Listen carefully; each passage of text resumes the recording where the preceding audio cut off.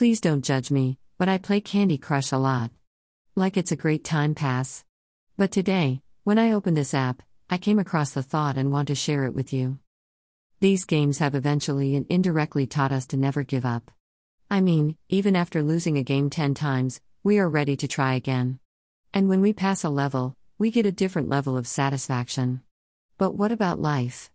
After losing on something, we tend to give up. We don't even try again. Even if we do, losing again breaks us completely. Is it okay to be like this? If we can try again and succeed in a game, why can't we do it in real life? It's just a thought, I know, but it kind of worked as motivation for me, so I want to share it with you all.